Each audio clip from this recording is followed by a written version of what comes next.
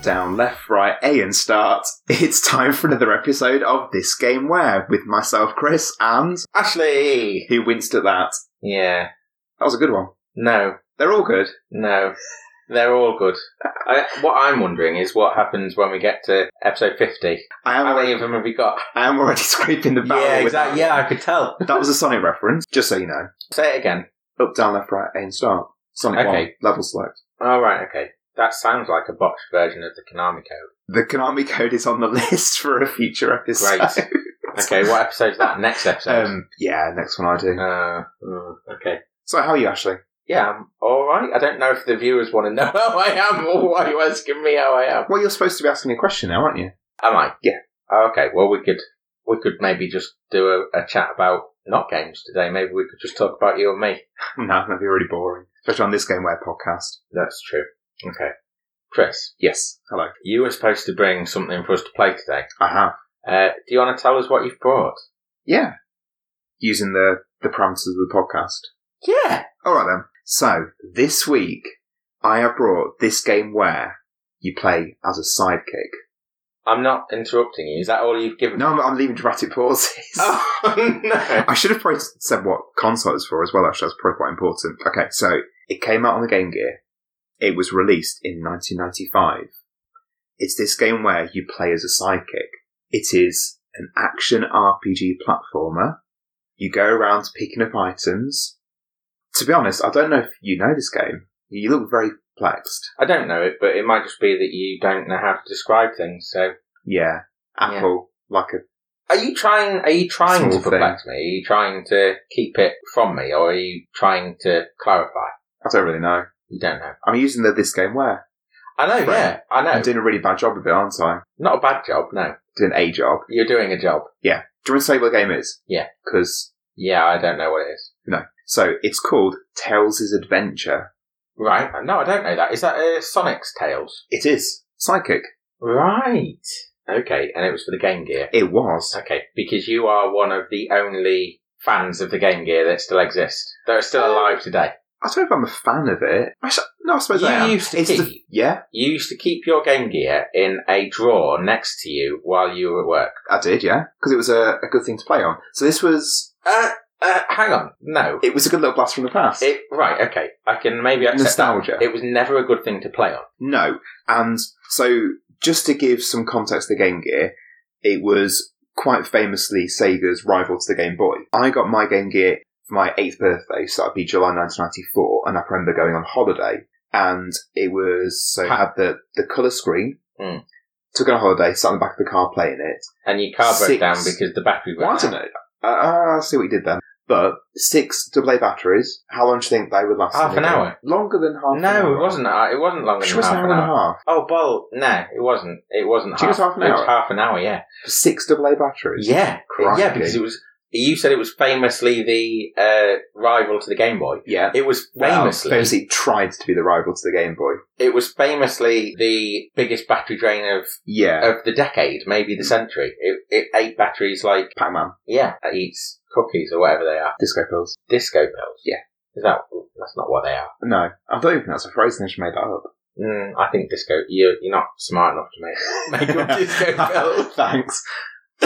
So Yeah, you were saying about how you took I had the Game Gear on holiday. And then when I moved house, I found the Game Gear and I brought it into work. This was, let me think, 15 years after first buying it, 2009, 2010. Yeah. And I had it with the power adapters plugged into the wall. Yeah, and I remember in the office that you and I worked in, really struggling to play on it because of the bright office lights, having to hold it at a stupid angle so I could actually see the screen. Yeah. I mean, to be fair to the Game Gear, that was the same for any handheld. Was it really? Yeah, for a long time. I think the DS still had a problem with... Oh, okay. Even the DS was backlit. No, the original DS. Was it backlit? I've no idea. Never had one. Well, I've got one somewhere, but I'm not going to run around looking for it. But I distinctly remember... I bought my DS in 2006 because I was going to look at universities. And I thought it would be a good thing to play on the train. That's fair enough. Turns out it wasn't that good a thing to play on the train because I had the same glare problem. Oh, really? Yeah. Oh, okay. So I don't think we should not... We can bash it for a lot more things than the screen. glare Yeah. on the screen. That wasn't his worst problem. His worst problem was that you couldn't play more than half an hour. I got a shonky one as well. What do you mean? Game Gear. Yeah, I knew what you meant there. Yeah.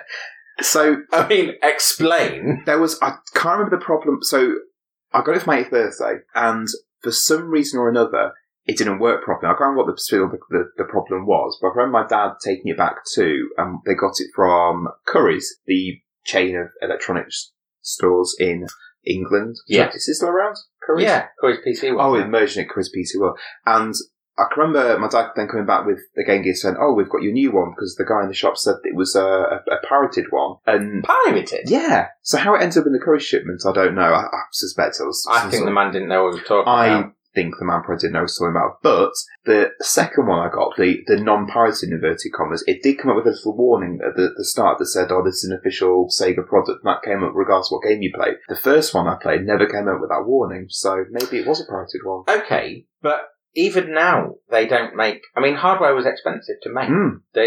Most hardware at that point was sold at a loss. Yeah. So why would anybody bother pirating a piece of hardware? I've got no idea. But riddle me Ree, why did the warning screen come up on the second one and not the first one? Riddle me me. Yeah. I don't know. Because I wasn't there. We're not brothers. We're not. No. There you go. Just a little anecdote. It's not quite as bad as my PlayStation, though, is it? No, that was a new low. Yeah, did you... Because the Game Gear did work. I can't remember why Dad had to take it back. So Did you throw your toys out the pram? maybe. Daddy, it doesn't tell me it's an official product! That does sound like me. It does sound like you. Okay, so I got the Game Gear. So I got the Game Gear for my 8th birthday, July 1994. Tales Adventure came out in October 1995 in the EU. So I must have got it, I think, for Christmas 1995. Sorry about that. It's alright. I was yawning. Because of my riveting Game Gear anecdote. Maybe we should say this is the first time we've recorded in the morning. What are we now? We're just gone 9 o'clock on a Sunday morning, and usually we do these Of an evening. going into the early evening. So this doesn't feel right. It doesn't, does it? No, and I keep yawning because I was up before 8 o'clock. So on a Sunday as well, of all things. I offered actually 5 o'clock, didn't I? You did, and I said you could come around at down. 5. Yeah, I don't blame you, and I'm glad you did. Yeah, because I'd be up at 4 o'clock. You'd be outside, I'd still be in bed. Yeah. So. What were you saying? So I'm talking about Tales of Adventure. I'll try not to yawn. So when I was looking into this, I had a little bit of a revelation with this game. Because, and I'm going to use this term even though I hate it, it is a Metroidvania. Is it really? It really is. Right, okay. So I said action RPG platform because in my head that was what it was. And I thought about it a little bit when I was reflecting on the game, and I had this sort of light bulb moment and realised it's a Metroidvania. So if I said to you, if I say Tails then is going around an open-ish world that is somewhat labyrinthine, and he is finding different power-ups that then unlock different areas of the game. In previously explored areas. Yeah. Okay. That's what you do. Then. So it's a Metroidvania. I know. Starring Tails the Fox that on the Game Gear in 1995. I mean, that's pretty cool, isn't it? If Sonic had been a Metroidvania, it might be a good game. Maybe. Yeah. And that's why they chose Tails, because he was in the game, which you will see later on. He's a bit slower. He is really slow, but he's got this lovely walking animation. He sort of gambles along a bit, sort of plods. It's really, the animation he goes through is really lovely. Okay. But the light bulb moment for me was because this was a Metroidvania, or is a Metroidvania, or roguelike, because I don't like that word, Metroidvania. Well, roguelikes and Metroidvanias are different. Are they? I thought the same thing. No.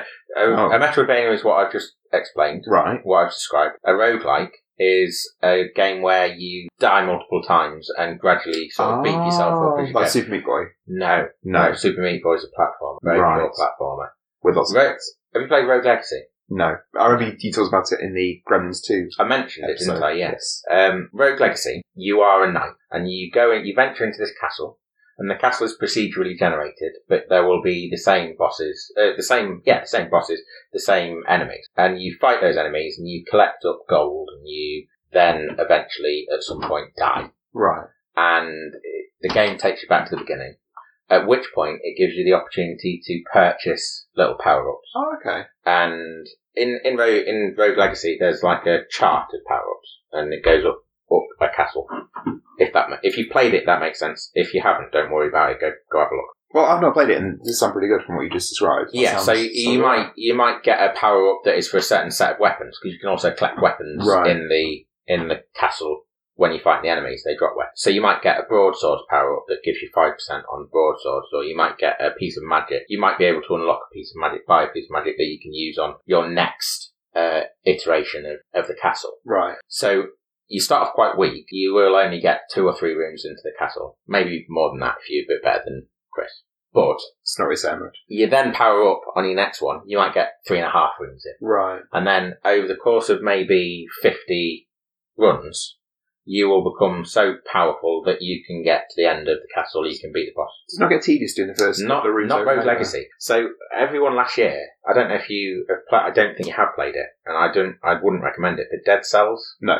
So Dead Cells and Hollow Knight came out similar sort of times. Certainly people were talking about them at similar sort of times. And I played Hollow Knight first. Loved it. Thought it was brilliant. And then played Dead Cells. And Dead Cells has got a roguelike element to it because you have this power-up system where you can, you use the dead cells that you collect as a currency to buy power-ups for your weapons. Dead Cells, it's in some ways Dead Cells is a good game, but in other ways it's not very good because the actual progression feels a bit meh. Whereas in Rogue Legacy... Technical term, meh. Meh is a technical term in this case, yeah. Right. In Rogue Legacy, it took me several hours to sort of push my way through the castle. In Dead Cells, I got through the game my first time on normal setting.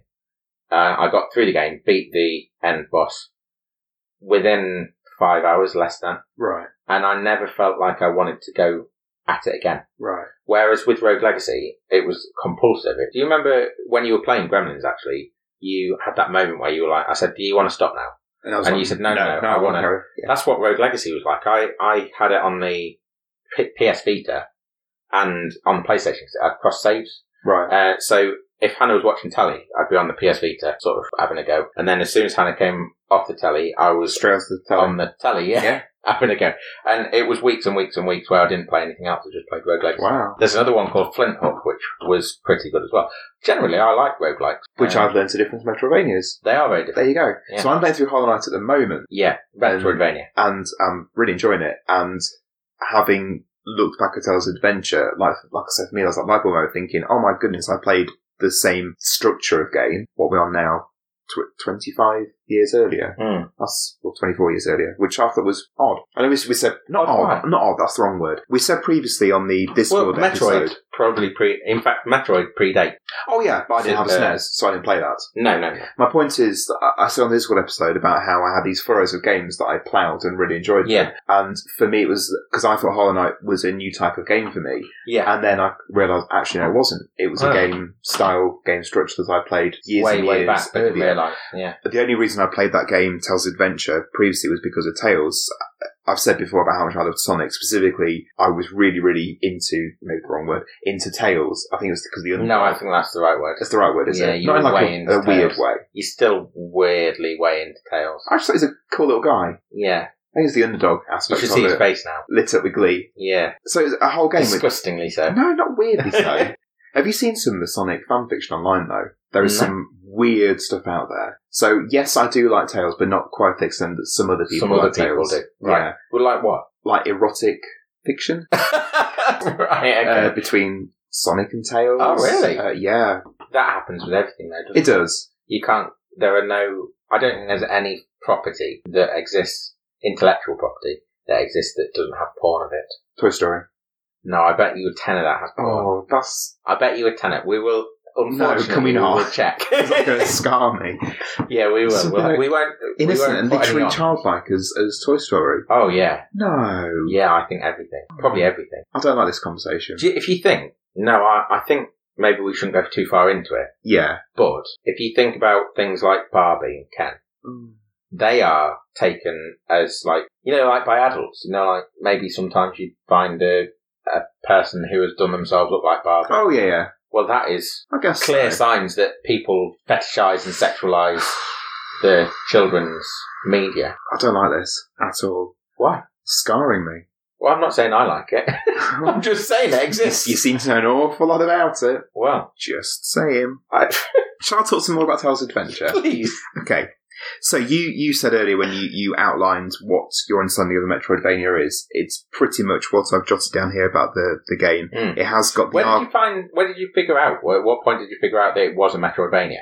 Because I'm playing Hollow Knight at the moment, and you said about it being a Metroidvania, a genre I'd not really played before, because I didn't have a SNES, I didn't play Metroid, it's not something that really floated my boat, but I played Hollow Knight at your house, didn't I, here, and really enjoyed it, so I bought it, and I'm enjoying it at home at the moment. So it was then reflecting back on Tales of Adventure made me think, oh, actually. Okay. Yeah. So it was recently, is what I'm getting at. Yeah, it's when I was getting... okay. The fact I realised it was a Metroidvania was when I was preparing for this podcast. Right. I did some preparation. Excellent. So well done me. So it has got the RPG elements you said about. It's got a map screen, so you can choose where to go within the game. Yeah, they're always useful. Yeah. Again, this is in danger of becoming a Hollow Knight episode, but I really like what Hollow Knight does with the map. The fact that it gives you it as a support, but then you have to fill it all out. You only get a portion of each. I do find it frustrating that you can't just bip about easily. You can't, I'm here, I need to get to here, I'm there straight away. No you have to travel. Traverse through. I do find that annoying at times. Don't you think that that's a good... I like that part of the game. It makes you very familiar with the... I like with the terrain, with the level. I think I've been spoiled by Breath of the Wild, where You've been spoiled by lots of games. So many games let you skip around. Yeah. Breath of the Wild is the one I've played most recently, where it lets you skip around using that phrase. And I think Hollow Knight, because it doesn't have that, and Have you ever not skipped around in Breath of the Wild, though? Maybe called your horse instead and from one end of the place to the other? I played Breath of the Wild as very much, I'm doing this thing, I never really sort of wandered about. Having completed the game, I've still played it, and that is what I do now, just wander about and take it in. But actually completing the game, playing the game, that's not how I played it particularly. Okay. When I played it, You soaked it up? Yeah, I tried to as much as I could. I tried not to do any skipping about. Not no fast travel. If I really couldn't be asked to walk somewhere, I would get in the fast travel bus. So if you're over in the top left of the map, where it's the snowy mountains, and you need to get down to the bottom right corner, where you've got the beach and there's that area that was tropical jungle with rain. Yeah. You'd fast travel that? I probably would. Right. But equally, how often did you ever need to do that? Oh no, it's just... Like specifically go from there to there. It was usually, for me at least, it was open up your map, look at what is there, think, oh, that looks interesting over there. I'm going to go over there. And usually I was looking at the area immediately surrounding me. So there were no straight lines in my Breath of the Wild playthrough anyway. And did you ever get the DLC?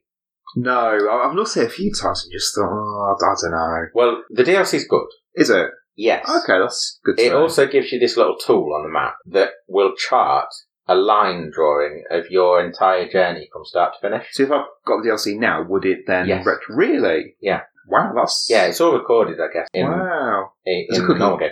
And it's brilliant to watch, actually. Yeah. It will be blipping around, sort of... for anyone that's listening to this and not in my front room at the moment, I'm wiggling my finger around in a random pattern. Yeah, with a very to try and show manic look on your face. What people's... with a panic look. To try and show what it looks like when this line is showing you where you've been. Yeah. It sort of... For a while, it'll work around this tiny little area when you're doing maybe a dungeon. What are they called? Shrine. A shrine. I was thinking of the Divine Beast. That's what I was thinking. Oh. So, like in a Divine Beast, you might wiggle around for a little while, maybe an hour or two, and then it'll just go whoop, like that over somewhere else. Right. And you'll wiggle around, and then you'll die, and every time you die, it goes ah, like that in Link's voice. It's really, yeah, it's great. I'll show you it after. I will show you it. See that? It's really good. It is really good. I might have to power up the Wii U though, because I played it all the way through on the Wii U. You and about 3 other people in the world. Mm-hmm. Yeah, probably. Yeah, probably. On Tales of Adventure, the map does have things appear during the course of the game. So you might do one area and then something will appear on the map because you've completed that area, if I remember rightly. I'm sure that happens. It has got the items after bosses or lying around in the game. So you mentioned power-ups. Yeah, that's like what it's got. You'd be wandering around, you find a power-up, you pick up, I can now go back to this previous area, I can get through this obstacle or whatever. I think that's what I like about Metroidvania. And that's what I enjoyed about Tales of Adventure. The power-ups, there's a fairly limited number of them. I can't remember what number exactly, but there were some quite special ones that linked to Sonic mythology, for want of a better word. So there was a Sonic power-up that was Sonic, and it could let you spin dash. Right, yeah. There was one that was Knuckles that could let you then punch through walls. There was another one that was Fang the Weasel. Do you know him? Yeah, so you see, you're getting into... It gets into... So he was when was Fang the Weasel Fang the Weasel. He was also called Knack. I'm not really sure why. So he was in Sonic Triple Trouble, which is a platformer on the Game Gear, and he was a bounty hunter or treasure hunter, something like that. Did Triple Trouble come out for the 32X as well? Or, that was or the Chaotix. CD? Oh, Chaotix. Yeah, okay. Chaotix, that introduced some of the characters that have then become staples in huge games. Like Amy? Was Amy in Chaotix? Amy was Sonic CD. Okay. Sonic CD was, you had, there was Mighty the Armadillo. I think Mighty was in Chaotix as well. Yeah, he was in Chaotix, yeah. There was the Crocodile, Vector. There was Espio the Chameleon. Vector was in... Oh, the Bee? That was the Bee. Yeah, he's in Chaotix. I can't remember what his name was. I can't remember. Chaotix is terrible. Have you played Chaotix?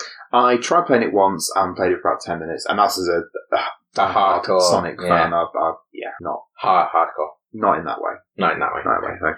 Fang the Weasel, or Knack the Weasel, was this treasure hunter, I think, not a bounty hunter, and when you had that item equipped, the enemies then dropped more rings, which was the same as Sonic, it was your health, essentially. So I liked how the power-ups linked to the Sonic mythology, not the right word. Canon. No, that's mythology or canon. I think they're both probably wrong, but we'll go with them. Yeah, we'll go with them. You could only take certain items with you. You can only equip 4 at a time. So Choices.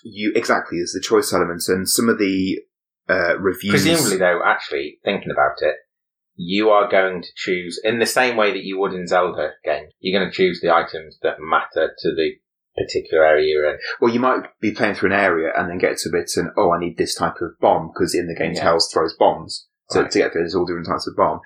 So you then have to then back out of the area to then go back into it. And you're pulling a bit of a face at that. A few of the reviews I read about it said that was very clunky. Yeah, tedious. Yeah. And with the Game Gear only having, I think it only had 2 buttons. Yeah, it did only have 2 buttons, button 1 and button 2. I can't think of any other consoles that had buttons labelled numerically. Yeah, NES.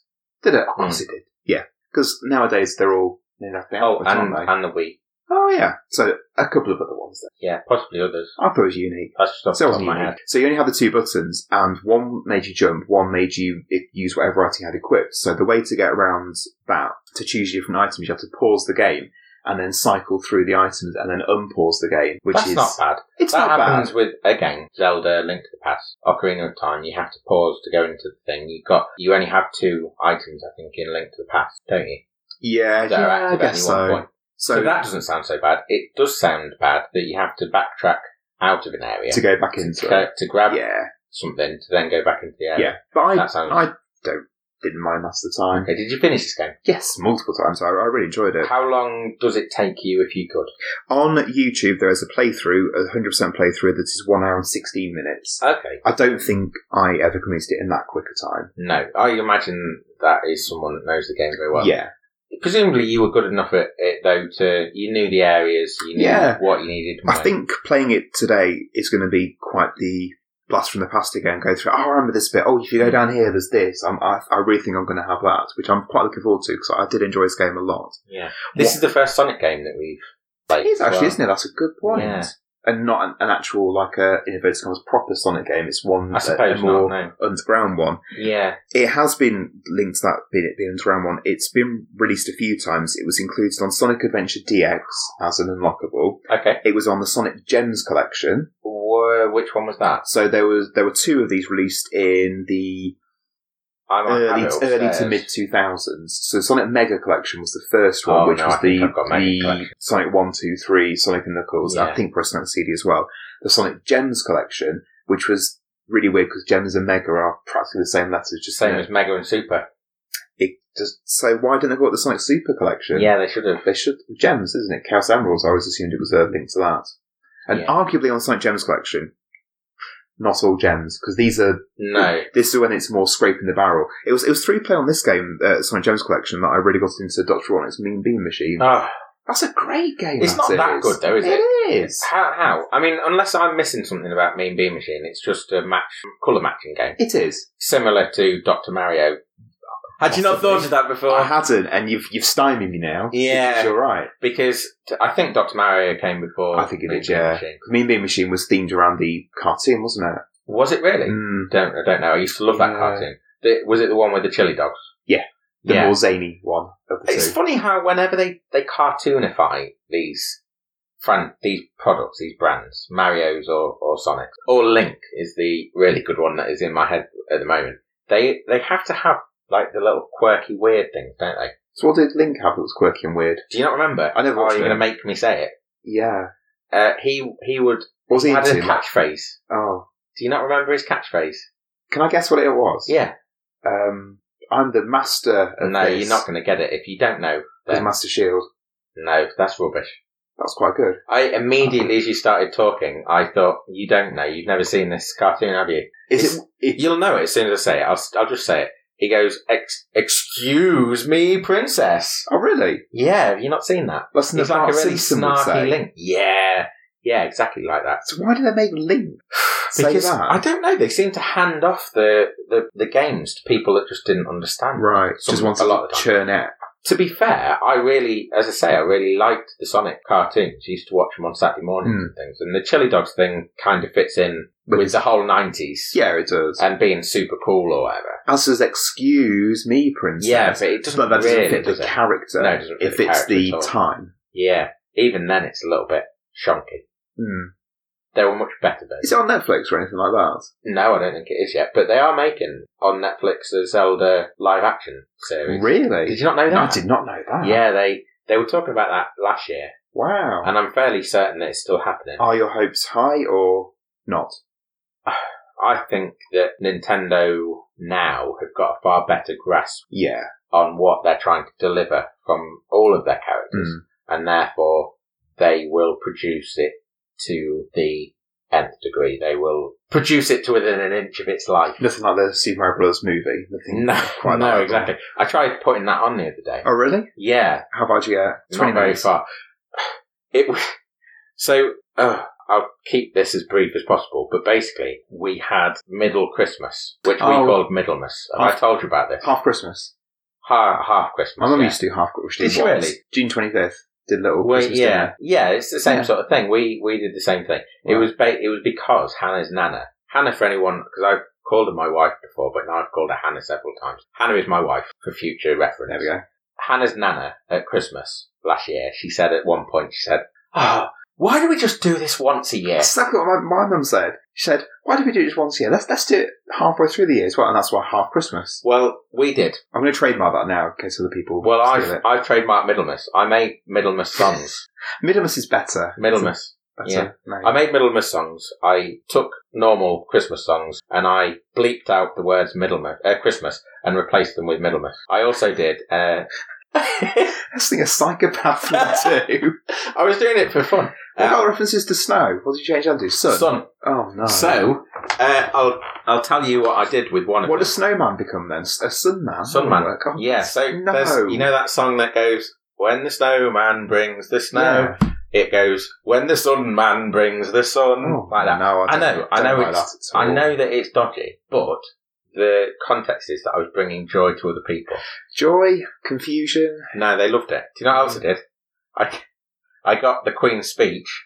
Oh, no. I recorded my own version of the Queen's speech Oh. over her voice. Well, that says a lot about you, doesn't it? what was in your speech?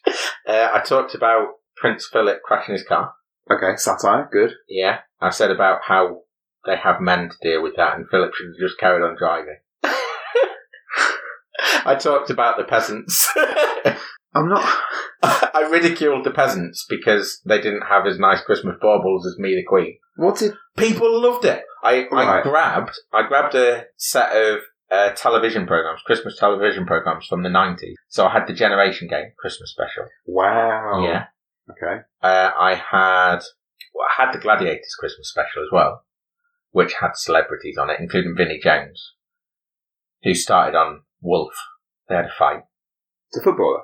Vinnie Jones, the footballer. Yeah, the Sorry, actor. for the younger people, Vinnie Jones, the actor. Yeah. He was on X-Men films, wasn't Yeah, he was. He was Juggernaut. he? Yeah, that was it. Was it just the Crikey. one X-Men? Yeah, he was in X-Men 3. He had that really rubbish line that everybody likes to quote. I think it's, Was it, I'm the Juggernaut? Or something like that. Good impression. Was it? So he started on Wolf because that's his thing, isn't it? Being a hard man. Yeah. How did I go down with Wolf? I think it was all a bit put on. Right. A lot of Gladiators was put on. Yeah. We are way away from Tales of Adventure. We really are. The point is, Middlemas, everyone should do it. The Australian Did you do expats- turkey? Yeah, I did. I got a turkey thigh because I didn't want to go way over. Yeah. I got a little turkey Yes, thigh. that's after the Queen's speech and your bleeping CDs or whatever. That's not going I'm going to play you some. far. I'm going to play you some. Please don't. I am going to play you some. This is the best thing I did. I did a whole rendition of Walking in the Air Right. with just me singing it. In the high pitch. In a high-pitched voice. Right. It was good. The point is, I brung joy. I brung joy to the world. masses. There you go. Tales of Adventure.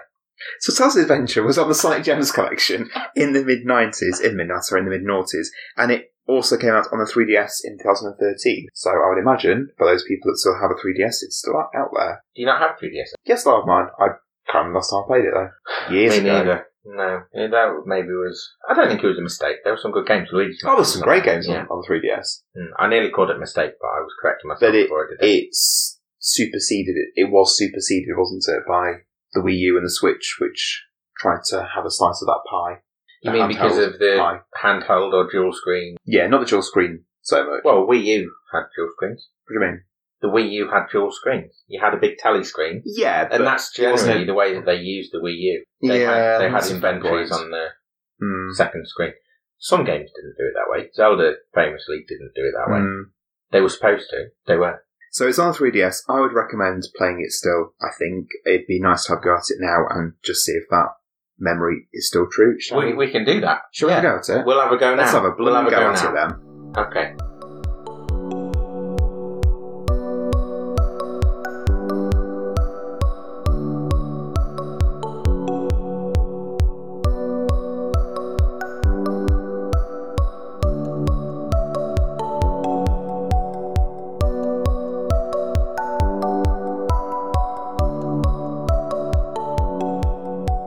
Okay, we have now played through a bit of Tales of Adventure. Quite a bit of Tales of Adventure, actually.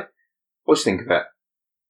I again, as seems to be the case with all the games that you choose, I quite liked that. It was a pleasant surprise because I don't really like or rate Sonic games. Which has been a bit of a bone of contention with us over because the past. you love Sonic I games, do. don't you? Yeah, I really And do. we can talk about that eventually when we get to Sonic, I guess, because I don't think I'm wrong, but you know, Whereas we I can- think you are very We'll talk wrong. about that. The thing about Tales of Adventure is it's not really a Sonic game in the traditional mould.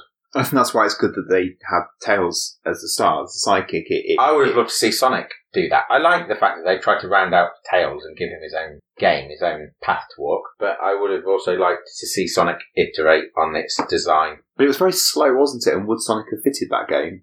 No, it wouldn't. It wouldn't. at all. So that's No. why they chose Tails. Yeah, no, you're right. You are right on that. Yeah. Definitely, completely right in that sense. It wouldn't have fitted the tone, but to see a Sonic Metroidvania might be an That interesting. would be an interesting to look for Play. in the future, possibly. Yeah. I did wonder, and I'm probably wrong about this, but I said to you while I was playing, almost immediately actually, the game is level based rather than being sort of an open world that Yeah. you traverse from one end to the other. It's got Our a Metroid. map screen, so it's not an open world in that sense, but there is a map that you go to levels from. Yeah. So not a traditional open world. But at I the same suppose. time, it does have those elements that are Metroidvania.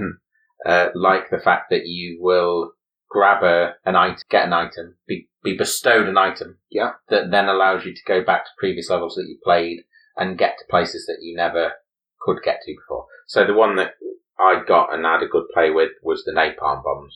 That in the first level, almost immediately, I came up on some grass that I couldn't get through. The napalm bomb, you go back to that level, you can get through the grass, get to a new area of that level that you couldn't get to before. Yeah. And the robot as well had elements of that. I just like how it does that. You've got those things there, and you make a mental note of them. Yeah. Right, say to come back later. I like that. I really do like as well. that. I think it's a really satisfying way to design a game. We've talked previously about exploration. Exploration it's just instinctively a really fun thing to be doing. Whether you're doing it on a television screen or out in the real world. Exploration. Have you ever heard of geocaching? Yeah. Yeah, so geocaching. I've got a friend who, him and his partner, his wife, they when they first got together, they were really into geocaching. I think he hid, when he proposed to her, I'm sure there was something about how he hid the ring. Which quite very risky. I think he did it, and this is years ago, about 10 years ago. I think he hid it, and then like went straight around to her house, like, right, we're going geocaching now. We've got to go now to this place. Yeah, I can imagine the anxiety. Like, oh god, yeah. What if someone's? Can you imagine if he turned up and she opened it and someone had signed the little note to say they've got the ring? Yeah. Yeah. That's it. It's a good way to do it, but high risk, definitely. People still geocache. Oh yeah, you can. Because there's an app associated with geocaching, really? So you can. There's somewhere around this area. I've had a little look. You can get a free version, or you can pay a monthly fee.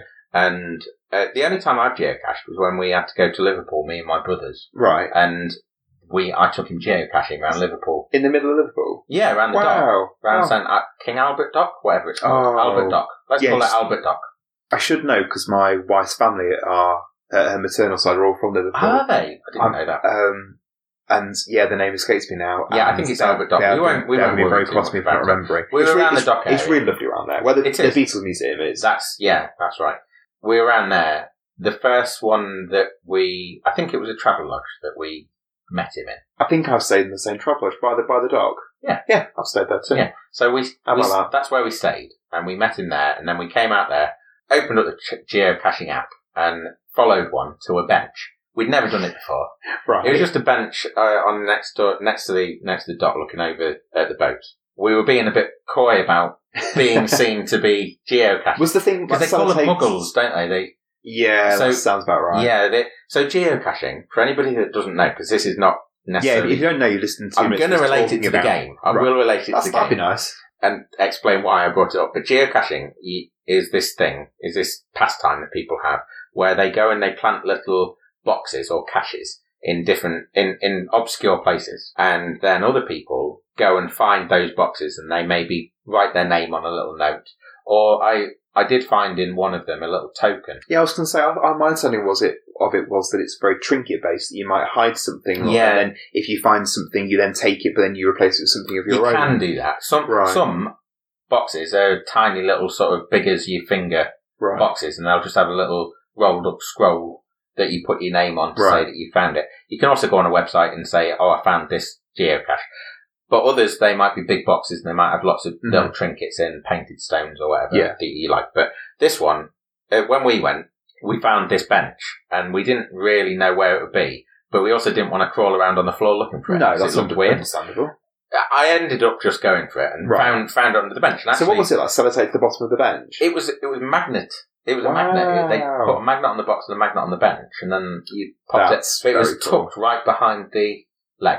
And then, so that was the first one we found. And the feeling that you get from finding it is actually quite a nice one. Is it dopamine, isn't it? Yeah, bit of a dopamine hit. Right. The next one we found was, do you know where the arena is in? No, I don't. Okay, so there's a big arena in Liverpool, and it's right on the edge of the Mersey. And there's benches along the Mersey as well. And then there's a rail along the Mersey. Right. And on that rail that's along the Mersey are signs. It says don't swim or whatever. And this box was behind one of the signs. And when I got hold of this, when I got this box, got it open, there was a little token in it. We took this box, sat on a bench and had a little look, wrote our name on the scroll. Right. At the same time, some police pulled up behind us in a van. Well, they're going to get you for geocaching. We didn't know, because we'd never done it before. We didn't know. They seemed to be watching us. And we were just sat on a bench. But we had looked suspicious. Because I'd been crawling around underneath another bench, pulled out a box, put it back up there. Yeah. And then I'd just gone behind this and got one from behind the sign. Did they talk to you? No, they didn't. They were just having their dinner in the end. But we sat on this bench, not moving, not putting the box back, not going somewhere else for about half an hour because we thought the police were after us. So, geocaching. Recommend it to anybody. It is. So how in the blue blazes does this link to Tales' Adventure? So it's sort of like Metroidvania. It's the same dopamine hits that you're getting when you're finding new places in Metroidvania. Mm-hmm. That's what I was thinking. The fact you've got this, that means I can do this now. Yeah. Okay, I can see that. I think so, anyway. That's good. Is that tenuous? No, I liked it. That was a good little bit of anecdote there. All right, cool. Thank you. And I think we've made it clear that to people listening now, I think we've explained the game enough for people to have a bit of a sense as to what the game is. Would you agree? Possibly. Keystone Metroidvania, that's essentially what it is. It is, except it's level-based. Starring Tails. He looks really nice in this game, doesn't he? The animations. He does. Can we just go back to the level-based thing? No. Because I said it twice. Go on, then. It's level-based. It's level-based, and that's the only odd thing that I've never come across with a Metroidvania, because usually they are sprawling, zoned areas, worlds that you traverse from one end to the other, or could traverse from one to the other if you so wish. Whereas the map on this makes it easier to bip about. Yeah, but equally, does it? I keep using that word, bip about. I don't think that's a word. You've made it up, it works. You understand what I mean? I do, yeah. Right, and he's got added to Urban Dictionary. Yeah, we can, or the real dictionary. Nah. We know people. Alex Swan did that. From Taskmaster. Right. He wrote a whole book about it called Word Watching, about how he's trying to invent a new word and get it into the OED. Okay, did he succeed? He went his work? He went on Countdown as well. This is a long time ago. He's written 2 books and then he got rid of the Taskmaster, so he did one called Bird Watching. Or no, it's called, I'll rephrase that. It was called Bird Watching. It was about him and his dad. His dad's really into bird watching. Yeah. Going out and enjoying bird watching with his dad. And then the other one's called Word Watching, where he tried to get this word in. And he started off with, he came up with 10 words, I think, that he was trying to get, that he chose from to try and get into the dictionary. One of them I still use, he said it was a family word, but I have heard other people use it as rootle. So if you're looking for something, rootling around in the drawer. Yeah, I've heard that. And then the one that he decided to go for in the end was the word honest, but to mean someone who was quite large. So Vanessa Feltz, surprisingly honest. Oh, I don't like it. You're down with that? No. I think the one he went for was Chris Moyles, because he found it quite amusing, the idea of honest having this double meaning. I think he's working on a 3rd book. Really? Yeah. He's in the Taskmaster book as well. Oh no, I mean, sort of in the series. It's all about the underground areas in our country. Right. Like the sewers. Okay, he's got a whole chapter. I can see where this is going. He's got a whole chapter on how sewers are generally portrayed as green spaces. Right. And I think is it called turd watching? I think it's called turd watching. Yeah, that rings a bell. Yeah, I think, because there's word watching, there's bird watching, and then the 3rd in the series is turd watching. So the good thing with that is how I genuinely believed you until I kind of realised, oh yeah, that's been a mile off. Yeah, no, I think that's true. I'm asserting that it's definitely true. Right. That's true. He's writing a book called Turd Watching. Yeah. How do we answer that? I wish I knew. Yeah. You asked me, I went back to levels, but you wanted to... Making up words. You wanted to move on, actually, to talk about how it looked, didn't you? Yeah. So, yeah, and I don't blame you, because it was a really nice looking game. For a Game Gear game? Yeah, well, not just for a Game Gear game, just for a game. They'd done a good job with the animations. And you got to see more character, actually, in Tails than you ever have in any other game before. Because usually he's just bumbling around after Sonic.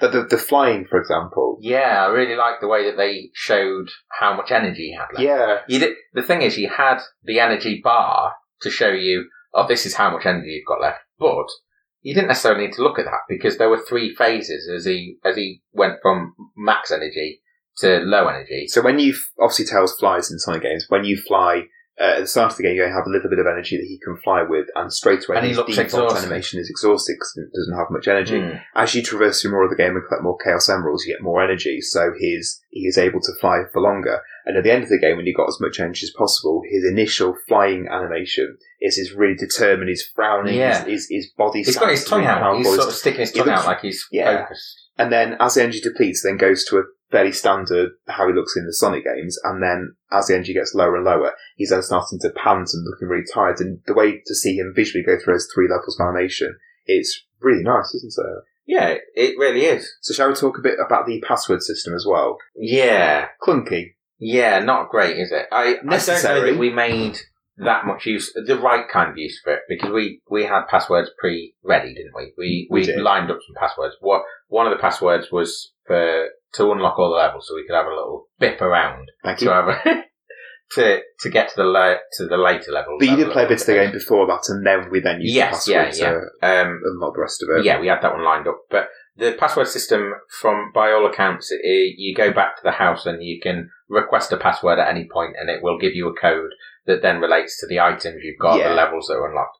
So that kind of works. The problem that I have with it, and the problem that I have with passwords a lot of the time, is that this one, it was 16 characters long, putting in your credit card information. Yeah. That's how it felt. Oh. It was too much. And on top of that, the way that you had to scroll through the letters and the numbers just takes a bit too long. I also read online researching for this that there's a bug in the game where when you own the password string, you can't then back out of it if you typed an incorrect password or whatever. You should have said that. We should have had a test. You'd have to then turn the console off and on again. That is rubbish. It is rubbish. Yeah. But we found a few little bugs like that. Oh, yeah, there were a few egregious bug, but there were some other ones, weren't there? Yeah, the one that I found quite strange was that the UI, the HUD, was clipping behind some of the textures. So you would go into a tree trunk, as you were navigating through this tree trunk, all of your HUD would disappear behind the textures. Not great. I'm sure that would have been noticed. That was in the first level. Oh, yeah. Yeah, who's testing that game? Yeah. I certainly wouldn't be proud of that work. Well, it was made by only 9 people, so maybe we could give them benefit of the doubt. 9 people? Yeah, 9 people this one. 9 people with 7 people thanked. Are you kidding? No, I'm not kidding at all. So it was 2 people, and then they thanked 7 people? No, there were 9 people that made it, okay. and then they thanked 7 people on top of that. Ah, right, okay. I don't know why. No. What did they deserve? Lots of cups of tea. I'm going to stick without the thanks. If they get thanks, always they just making cook tea makers. Yeah. Okay, I see. In my head, that's how that works. Were there any other bugs that we noticed? I don't think it was bugs so much that bothered me as it was the actual game design. It suffered in a few places from this idea of the devious developer that was around a lot of our sort of childhood games were developed in this way, where the developer was almost trying to thwart the player. Yeah. They weren't trying to give the player a fun experience. They were trying to challenge them.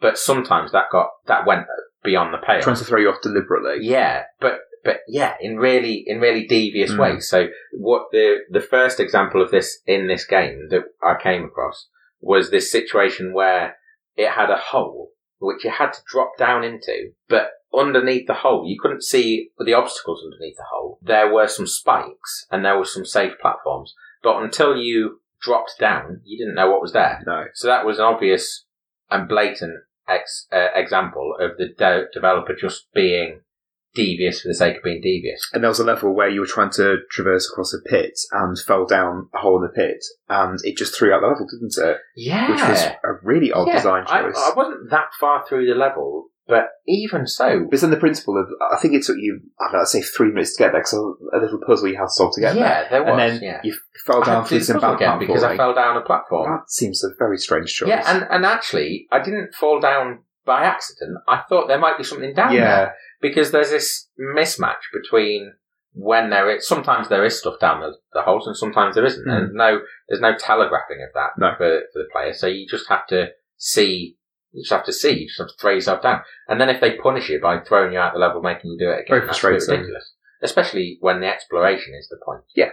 So the phrase you said, which I think is a really good one, was it was game designers learning their trade. Yeah, this is a game from 1995 when games in that sort of way hadn't been run very long.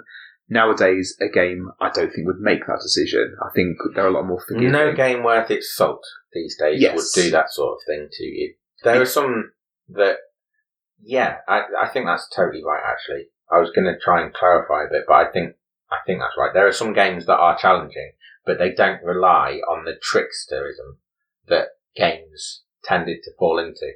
I don't know if this is unfair, but I sometimes think that it was games that didn't know what else to do with themselves to challenge the player. If you think about, I know this is a relatively modern game, but if you think about Super Meat Boy, which I think of as an excellent example of platforming at its best, because it's all very pinpoint, precision and precise. Yeah, very, very challenging, but equally very easy on the player, because all it does is put you back at the beginning of a level. Levels aren't massive, long, trawling things. So it's instant. So you fail the level, you straight back at the start, aren't you? Yeah. And it's not like being thrown out of the level, having to navigate through the system to get back into the level, and then having to do puzzles and things. It's very, very fast. Everything's very fast. Yeah. Which is awesome. Tells himself his animation was lovely, But he walked so No, that's not what I slowly. was getting at. What I was getting at was that, It's the puzzle having to then restart the whole having thing again. to do it all over again. Games wouldn't do that. Games now, they try and be masters of their genre Mhm. instead of being tricksters, which is what this game is doing. Yes. In places. There was the other thing. This was developers maybe not necessarily knowing what else to do in a situation. There was, I don't know what it was, to be honest. Maybe you can explain it, or maybe someone else has an idea of why they did it, but there was a hole where you had to traverse over the hole, but if you tried to fly over the hole, this wind barrier stops you from flying, and then you drop down the hole into spikes. But you could jump over the hole. So it had given me this tool, which is an intrinsic part of the character, flying, and then arbitrarily at one point In it this just decides, situation.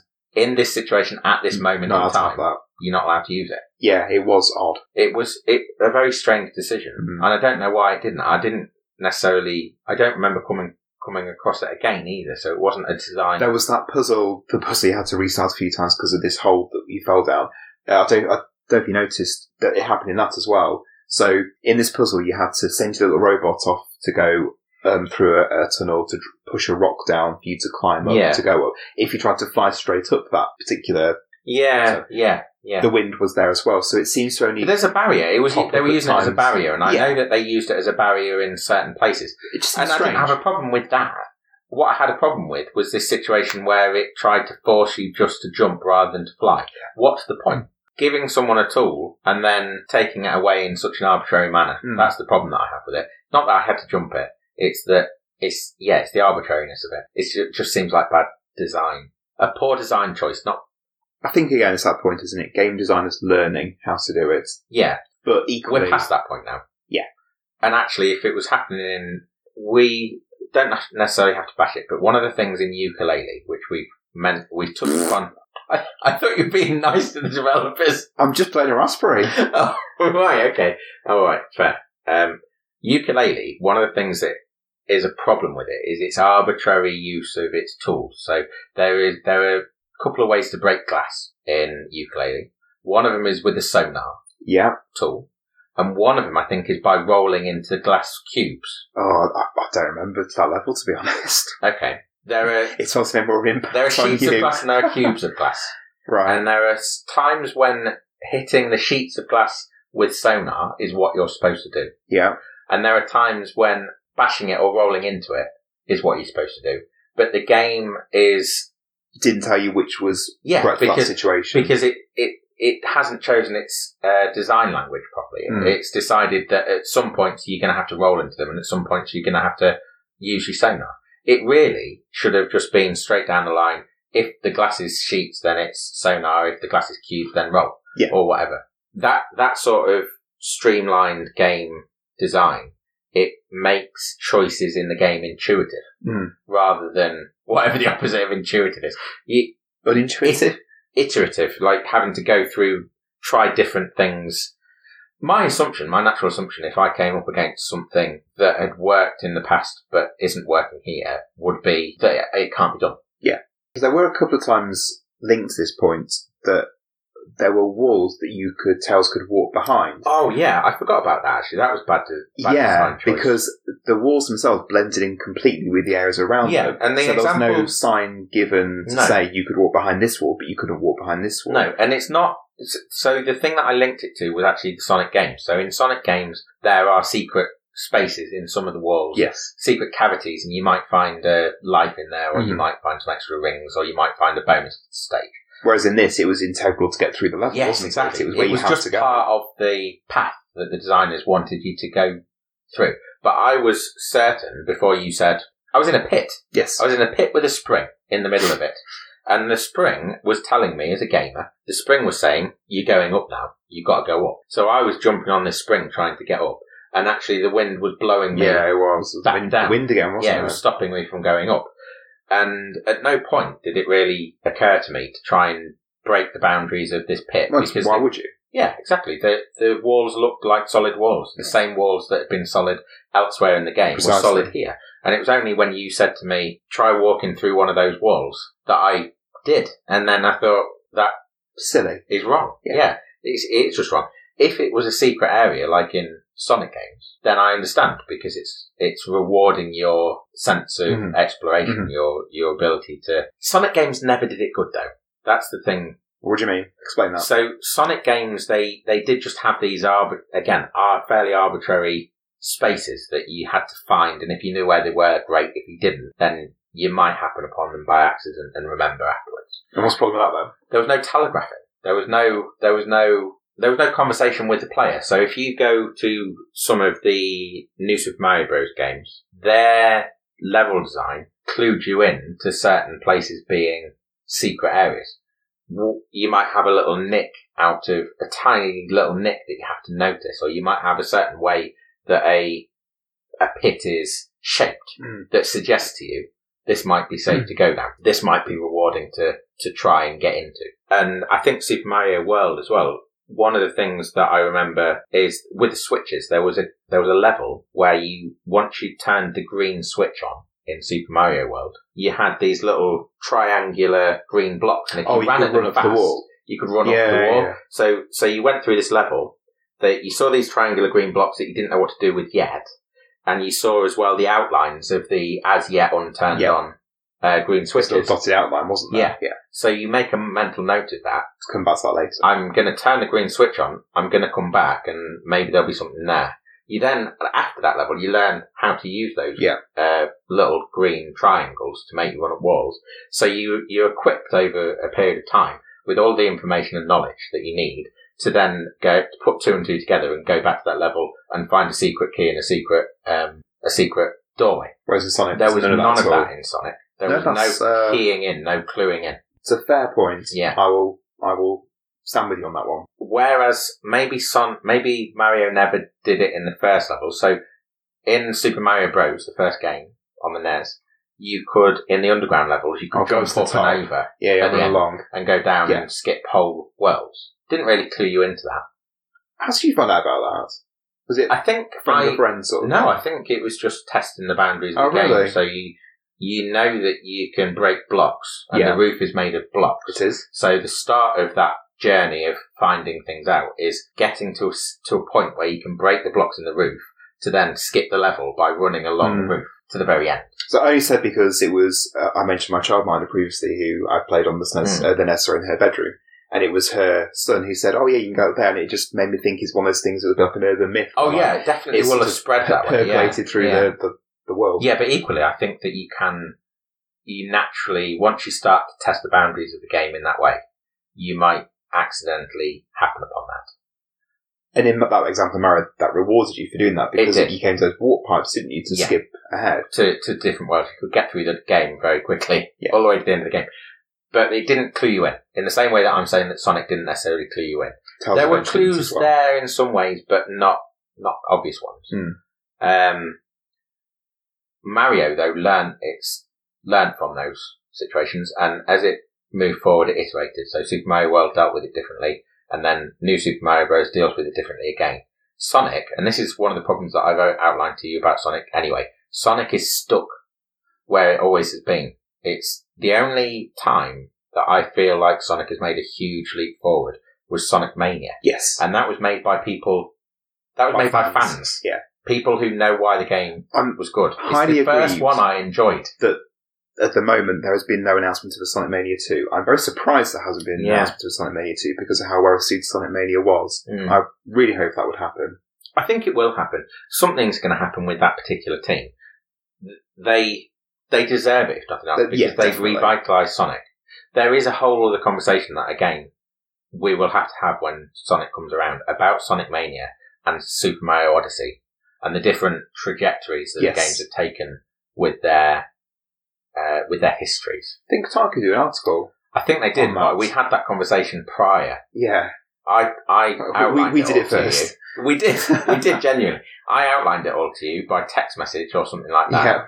And then a few months later, I sent you the same article on Kotaku. I remember it well. Yeah.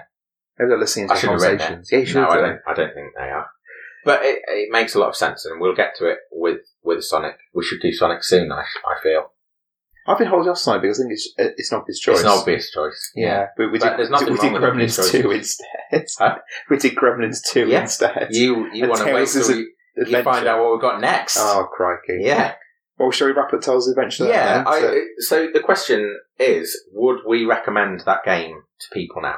I would. Watching you play it again then, I really enjoyed seeing it again. The music was quite a trigger for me because I could remember the tunes of some of the levels, which was a really nice memory for me. As I said... Who are you recommending it to then? People that have played it in the past? Because that is all nostalgia driven. It is. I think, use that term again, Metroidvania fans, if you have enjoyed that type of game, I think this is a game that you would similarly enjoy.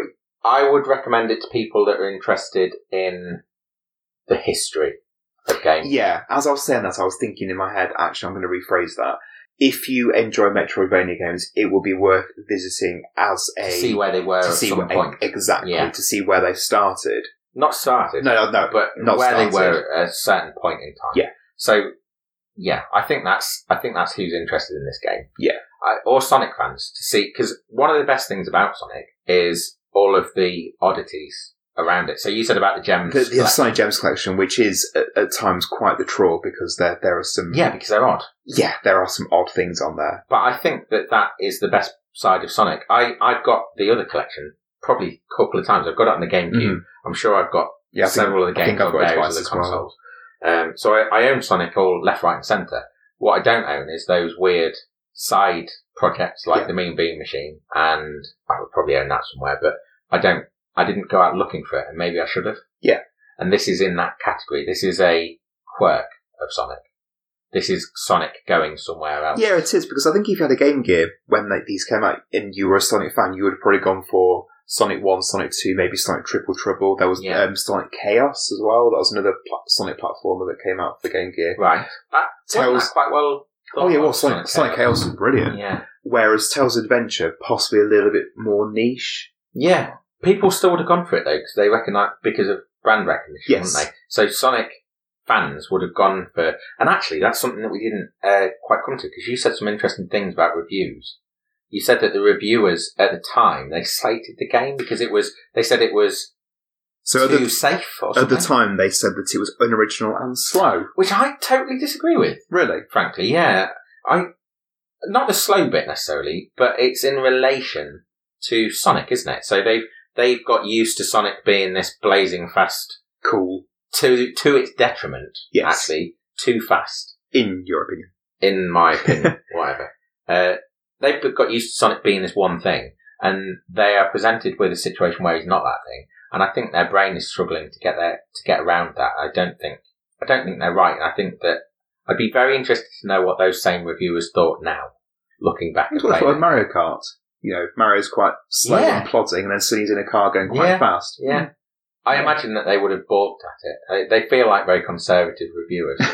Because that game, it's not a bad game by any means. The slowness is more contemplative. There are puzzles in that game in the way that there aren't puzzles, particularly in Sonic. And it's not about getting through the level fast. It's about thinking your way through the level. Exploring it, just enjoying the atmosphere of the game. Yeah, exactly. So who would you recommend it to then? I think, as I say, I'd recommend it to people that are particularly into Metroidvania type games or Sonic games, or anyone that's really trying to delve deeply into games history. I think that's who I'd recommend it to. I don't think it's a blanket. This is a fun game. This for everyone. Here you go. Slap it on a mobile. We'll have a look at the price of it and discuss if it is worth the price of it or not. Why is it available? Yeah, it came on 3DS. Oh, of course, yeah. 2013. Yeah. I'm assuming the 3DS store is still up and running. Yes, it is. Yeah, it's part of the eShop, I think. So we're safe on that. That would be an interesting look, because if it's, do you want to put a price on it now? Just how much? I think it's going to be $6.99. Right. I hope £6.99 sterling. Yes. So what's that in dollars? It's about $5, something like that. No, it's a bit more. At this rate, $9. Yeah. Oh, here we go. Because we are reaching parity with the euro at the moment. Reaching peak Brexit at the moment. Oh, yeah. It might shoot up. Might be that £6.99 is about, what, $10? $1. I don't know how it'll go. No, I don't No one either. knows where it'll go. No. So how much, at the moment, let's get away from politics. Yeah. At the moment, how much do you think it will be? I would hope that it would be about £3.50. Really? Yeah. Anything cheaper? Yeah, it's a bite size. It's bite size, isn't it? Okay. We'll find out. I think it will. Sega aren't that bad with pricing, I don't think. I think that They do nice things like, for Sonic 1, didn't they do that thing where they added, was it a 3D effect to it or something bizarre when it came out on the 3DS? Switch? On 3DS, of course, yeah, it wouldn't be on the Switch, but on 3DS. Yeah, I think they did. There were a few games that they did. Yeah. Nintendo did Excite Bike for some reason. Surely no one was going back to play Excite Bike. You hope not. £3.50. If it was £3.50, I could recommend it to people with certain interest, happily. Any more than that, and Really? I'm not sure. Yeah. Okay. Yeah. Well, thank you. Okay. I was going to say thank you for bringing that game. Oh, you're welcome. It was genuinely... Genuinely as a light. Yeah, I was very Good. surprised Yeah. when you put that. Because you thought Sonic Forward. No. And Not just that, I was surprised that you brought a Game Gear game. really? Why? Yeah, I shouldn't have been surprised because it's your thing, isn't it, Game Gear?